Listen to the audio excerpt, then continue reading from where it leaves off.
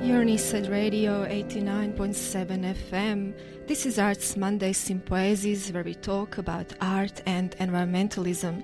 And sitting across me here in the studio this morning is writer, storyteller, and a practicing environmental activist, Kate Harris. Good morning, Kate. Good morning, Ira. Thank you so much for having me on this morning, and hi to all the listeners.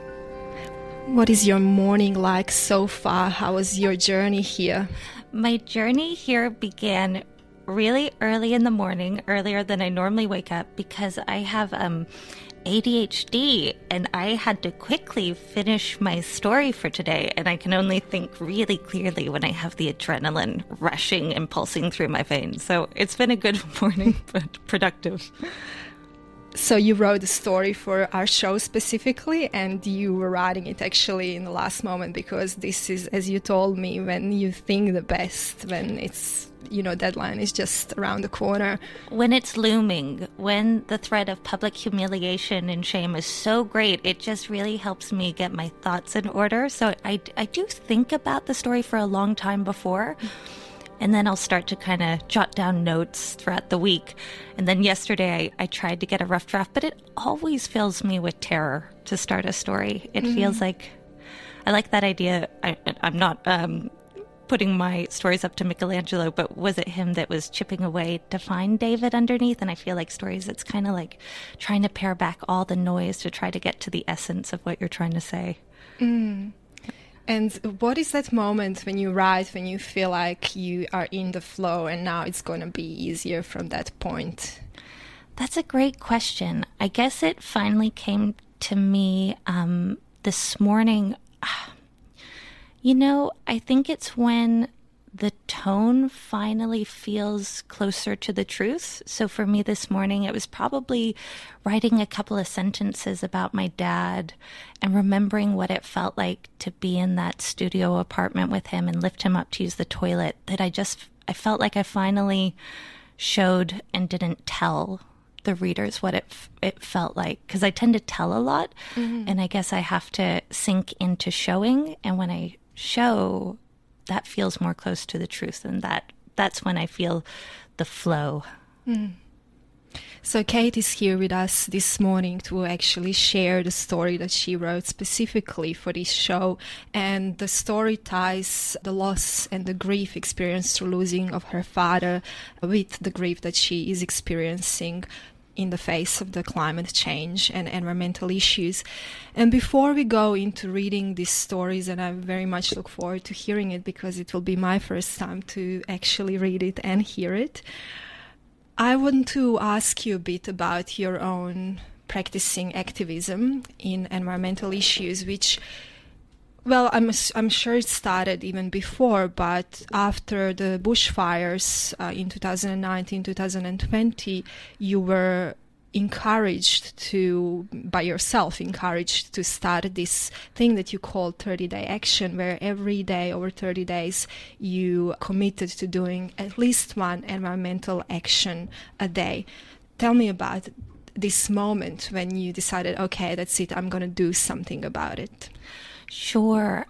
I think like so many of us, and I wasn't even directly affected in terms of, having my house taken or loved ones taken or animals taken from the fires. But just, I think, living in Sydney during that time, I think we can all remember what it felt like to have kind of that 2 or 3 months of just that ever-present reminder by being able to smell and see the smoke of kind of climate change and devastation in action. And I think I felt a lot of despair and sadness and grief and shame over my own inaction with climate change and how I had, and still do contribute to the problem. So I think in that grief, I know that in the past when I feel deep grief and I feel stuck, that just doing the next right thing, so just doing one thing, I've learned some lessons from some 12-step recovery programs that I'm in about keeping it in the day. And even like Annie Lamont's book, Bird by Bird, like what can I just do? What's right in front of me now? And so I just decided that just with my Facebook, I would just post at least one thing that I was doing every day for the betterment of the environment. Sometimes it was 4 or 5. And that I really feel that it helps me to kind of communally announce and share stories of what I'm doing because it helps to keep me motivated. So I really got so much from my friends kind of, I'd ask for advice. The other part of why I realized I'd been not taking much action in terms of like writing to MPs and what have you is I think because I had ADHD my whole life and it wasn't diagnosed till adult, I always felt a little bit ill-educated. I dropped out of high school. I couldn't focus. I couldn't do homework. I just felt like I'd be a bit shamed if I tried because I couldn't quite always clearly say in words what I meant. And I thought that I would be laughed at because I wasn't getting all the points right. And what I learned by just doing it and sharing it and seeing other people's actions was just the art of practicing and progress, not perfection, just was so freeing and liberating and made me feel a bit of levity amongst quite a heavy, scary period. And this idea to focus on progress rather than perfection was also something that was inspired by reading a book called An Uninhabitable Earth that you were actually listening rather than reading. It was an audiobook that you would take with you on walks, and you were saying to me how it took you about 8 months to tackle that book because it was a scary material to digest. But through reading that book, this idea of not being overwhelmed by a enormity of issue and rather thinking of just small steps that we can do to prevent even bigger issues came to you. Yeah, thanks for mentioning that. That actually happened recently. And you're right that I did purchase the audiobook over 8 months ago, and it was just sitting in my phone and I was too scared to listen to it. And I actually really recommend the audiobook. I mean, it helps me because I'm a kinesthetic learner, so I can retain more info if I'm moving while I'm listening. But David Wallace Wells, his voice is quite high and he's got a very kind of, I don't know, I think he's a New Yorker, but there's something almost optimistic in his tone, even though it is not in any way about what he's talking about, but I just felt like it helped lighten the load of the severity of the subject. But what you just said, absolutely. What I found, and I write about this in the story, is that I have kind of an all or nothing, vibe in life in general. And I kind of had this belief that we either are solving climate change or we fail and we're screwed. And so every time that I would hear the bad news or the ice melting or how dire things were, I was like, oh, well, we failed. And I'd kind of sink into a despair and a frozen, that kind of fight, flight, freeze, when really we should tend and befriend, which comes as well. So when I finished listening to that book, as hard as it was to listen through, and I so recommend it to everybody, and I'm sure many of you have read it, but what I just got, and I won't use poor language on the show, but is that things are already really, really bad. Like even if we stop right this moment, where things are really dire, but they can get more and more dire. So what degree of dire do we want? And to take action today is going to affect that sliding scale. So just kind of knowing that there's a nuance, a grayness, and not being black or white kind of helped me rise above right now that feeling of, well, there's no hope. It's like, well, it's better to take action and it feels better to work together. No matter what, it'll be a better experience. And now you're also speaking about this concept of just thinking about 24 hours ahead of what's the next good thing that we can do, rather than having this enormous mountain of desire of where we want to get to, ideally in front of us, which is a very powerful way of not getting lost in hopefulness, basically, because it's just too big to tackle otherwise. That's right. And I think kind of recovery programs I've been in have really helped with that, because there's things, when you're an addict that you feel like if you're never allowed to have your addiction again, it can feel overwhelming. But if we're kind of taught to just keep it in the day, what's the next right thing? You only have 24 hours, and what can you do today? And anything, or most things, feel more manageable when you put it in a 24-hour frame. Because otherwise, I personally get very overwhelmed very very easily. Likewise, I think most of us do. You're on ESET Radio 89.7 FM. This is Arts Mondays in Poesis, where we talk about art and environmentalism.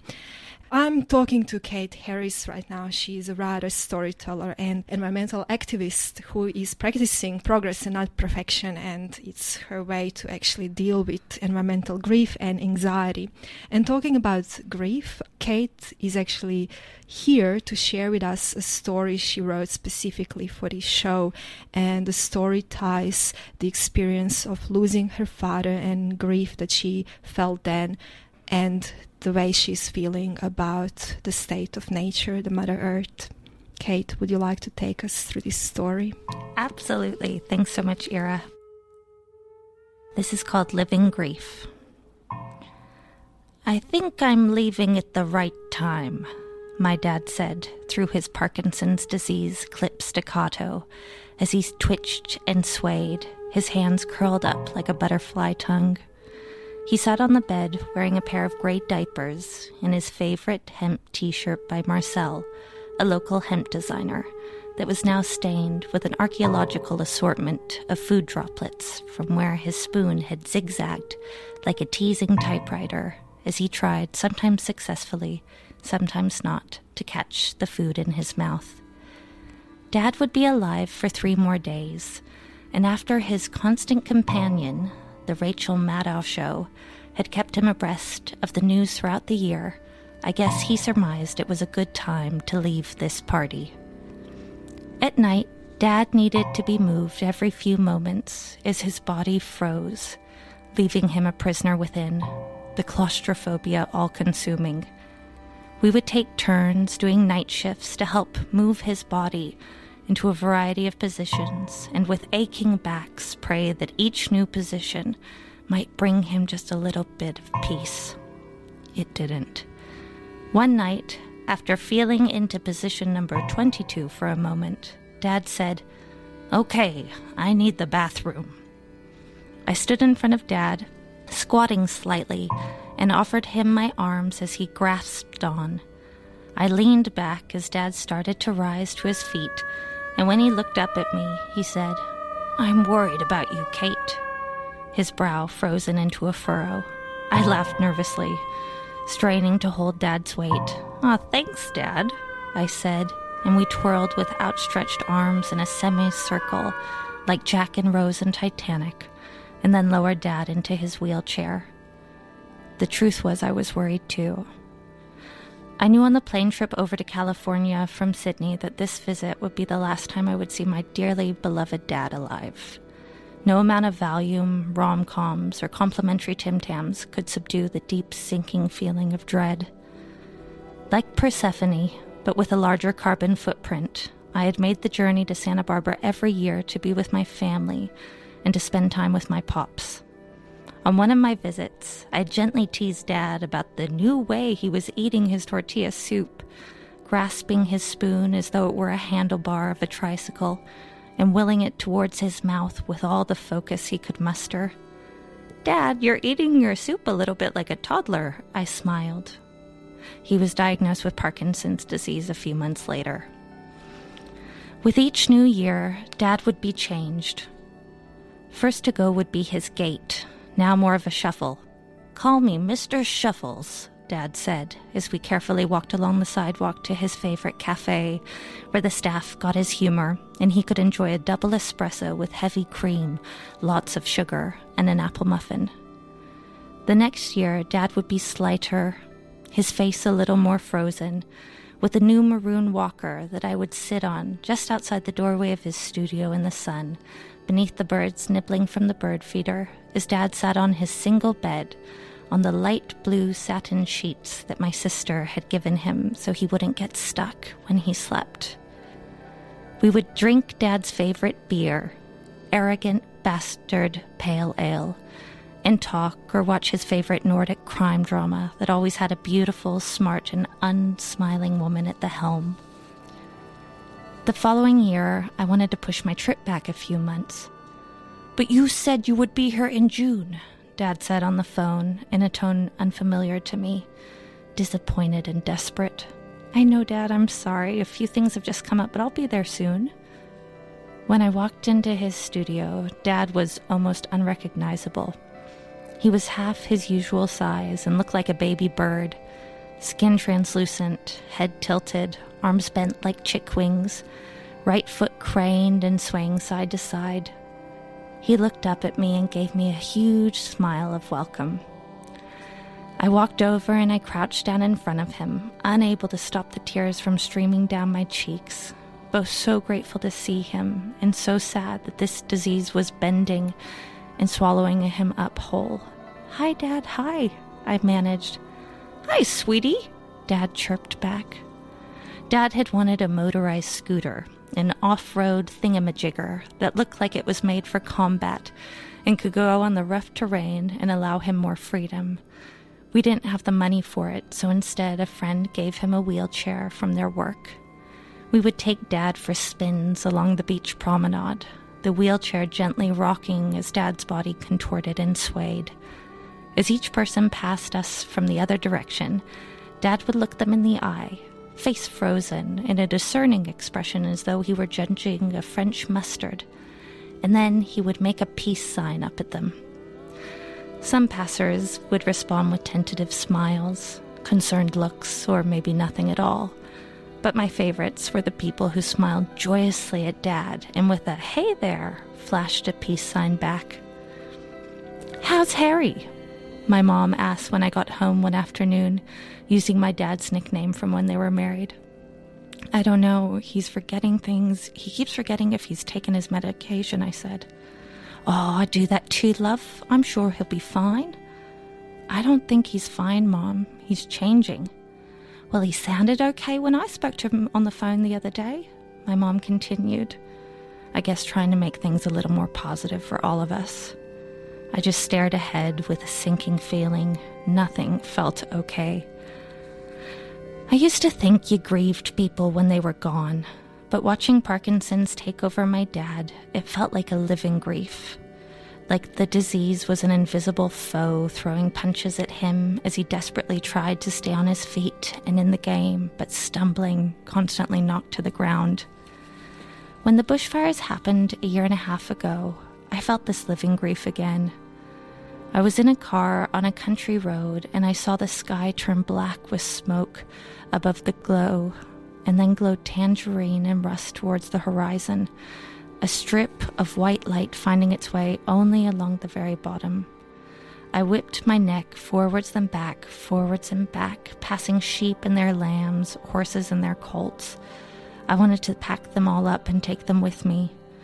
I saw the fires with their mammoth plumes of smoke blooming into the sky over the bush where the brave RFS crews and volunteers and locals were fighting against the feral flames, past all the animals, the flora, the land of the traditional custodians, people with their homes and the kangaroos who chuckle when they court, sugar gliders with 50 meters of flight, echidnas who don't dream but can swim, emus who are raised by their dads and softly whistle to each other, koalas who cry out when they are scared and they shake, and so very many more. As I drove, my tears started to pour down and I chanted a prayer over and over. "I'm so sorry I'm leaving you behind in there." The smoke bloom shades of scarlet, ash, russet, and just before it turned the color of bone and lace, I saw light dancing across the smoke, a glimmer of rainbow sheer, and I feel it is the animals and the spirits rising there, finally free from all the rage below. I would awake in those months in the middle of the night, often in a panic attack, breathless, craving fresh air, but for many of us at that time to open our windows would be to inhale a thick, soupy smoke. I felt bereft, guilty, and scared about climate change and my part in it, that I decided to do 30-plus days of positive action for the environment, starting small, putting water out for birds, to placing used toilet paper in the bin to conserve water, remembering the saying from my childhood, "If it's yellow, be mellow. If it's brown, flush it down." to writing my local and state MPs, even though I felt shy and ashamed at first that I wasn't eloquent or knowledgeable enough to speak, signing petitions, donating to Seed Mob, the RFS, animal rights and animal rescue nonprofits, changing my financial institutions to ones that don't support fossil fuels. I actually need to do this again. I had an ADHD hiccup. And becoming a vegan. I drew pictures of kangaroos, emus, wallabies, cows, horses, koalas, and their joeys, just a handful of the animals that perished during the bushfires. I surrounded them in native flora with the words "lest we forget," in hopes of auctioning them to raise money for animal charities. Recently, after 8 months of being too scared, I finally listened to David Wallace Wells read his book, The Uninhabitable Earth. David begins, "It is worse, much worse than you think. If your anxiety about global warming is dominated by fears of sea level rise, you are barely scratching the surface of what terrors are possible. Food shortages, refugee emergencies, climate wars, and economic devastation." Unquote. Throughout the book, I had to hit pause many times to try and catch my breath, to calm down, but I am very grateful that I listened to it.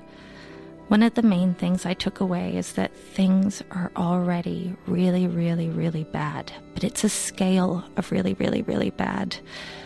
I believe that we either completely solved climate change or we failed, and I kept getting overwhelmed and then not doing anything. My perfectionism got in the way, like in 5th grade, when I spent the 3 months allocated to work on our school report, trying to find the right colored note card to write the notes on, and then had to write the whole thing the night before, crunching on my parents' coffee beans to stay awake, later shitting blood. Dad's friends and massage community rallied together to help make him more comfortable in the final months of his life. They tore up the carpet of the small studio so he could better wheel around. They made him a small ramp, removed his bathroom door so he could fit inside with his walker and wheelchair, got him a bidet aptly named Coco, brought in a rowing machine so he could still exercise safely. They made a roster and took turns sitting, cooking, turning Dad, taking him on walks, talking, just being together. Dad said the day before he died, even amidst all his pain, discomfort, and terror, "I'm just not ready to leave all this love." He was experiencing what he called in his own words, so much grace. Years after Dad passed, I was riding on a bike path near the ocean in Santa Barbara, and I was feeling lost and sad, and I was missing him, when a man in a baseball cap and sunglasses, riding a beach cruiser bicycle, approached from the other direction. I glanced over, just managing a faint smile of recognition at him, and he gave me a huge warm smile, and then he held up a peace sign.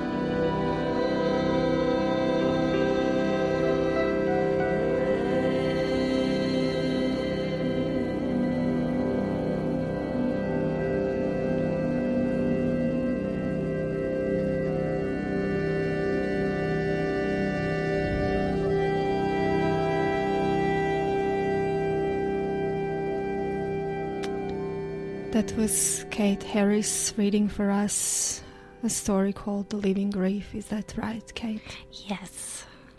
Thank you very much. You wrote this story specifically for this show. I'm sure it will find other outlets as well. Thank you so much for giving me something to write for. I normally need something to write to, or else I don't do much. Mm.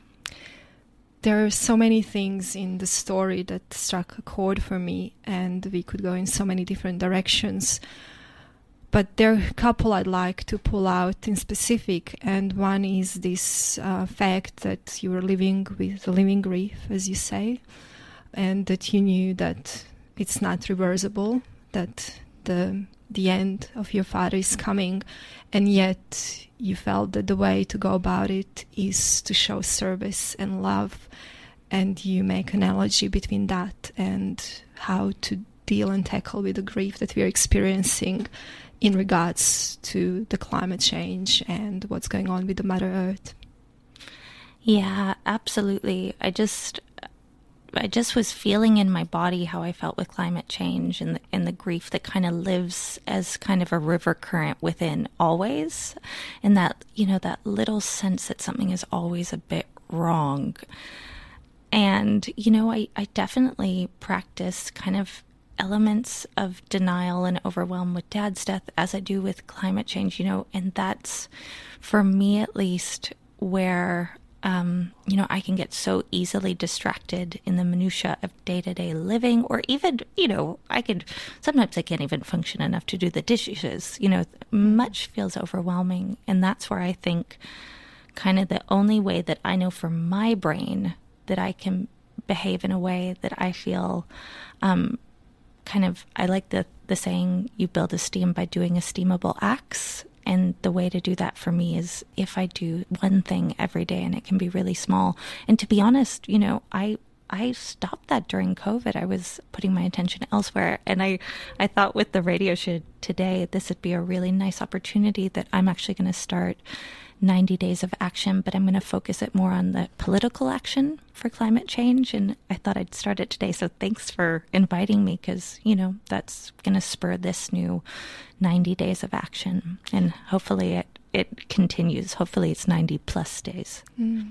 And is this the first day today, meaning that you're here and speaking about it and reading the text, or are you about to do something else? Could mean that, but I'm going to do something else. I think today I'm going to write a letter to an MP or an email so that they don't have to, I heard that they respond to you the way you respond to them. So if it's email, then they don't have to waste paper and postage. And 90 days of writing to MPs, is that a plan, or what kind of bigger political actions have you envisaged? And I'm sure you will be developing the ideas as you go as well. Yeah, I'll be developing ideas. I'll be reaching out and asking friends. It won't just be writing. I've started to really enjoy something that used to terrify me, which is actually calling companies that might engage in using, fossil fuels or what have you, or supporting fossil fuel industry. I really have started to enjoy calling up. How did you go over that curve of finding courage and starting to enjoy something that terrified you in the past? Yeah. What was the turning point? I think social media has some great tools, like joining the Extinction Rebellion and just Stop Adani and all those great organizations, and SEED and WWF. And once you join enough of them, you get told when actions are occurring, because they're doing such great work every day. And so if you're plugged in and you start to see other citizens writing on those feeds about their experience of calling up, and they actually had a really pleasant chat with the receptionist that didn't know what was happening with her company or his company, and that it doesn't have to be this kind of angry, shaming experience that I thought I would be met by if I called. And also that they oftentimes give you kind of a bare bones script that you can then work off of, and you can personalize, but you don't have to be the expert to know what you think is right and to make your voice heard. So just calling up myself, having pleasant experiences.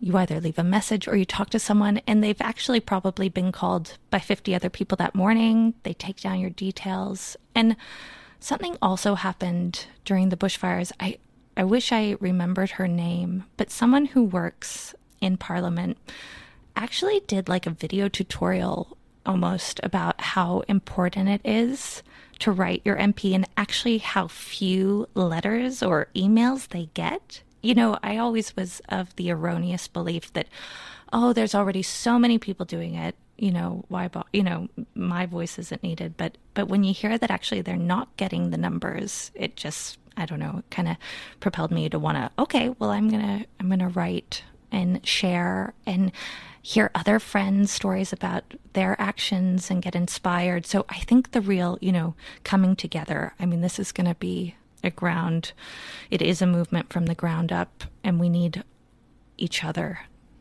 to put pressure on our political structures. I think that's a nice place to end the conversation with you this morning, Kate. Thank you so much for coming. Thank you for writing your story. This is Kate Harris. Remember that name.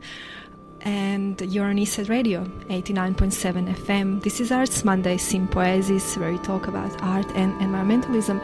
We'll just have a little break, and then after that I will be in conversation with textile artist, printmaker and environmental advocate Gloria Flores, who is coming here to talk to us about her ongoing project called Forest Ambassadors. We'll find out all about that in a few minutes. ESET Radio, 89.7 FM.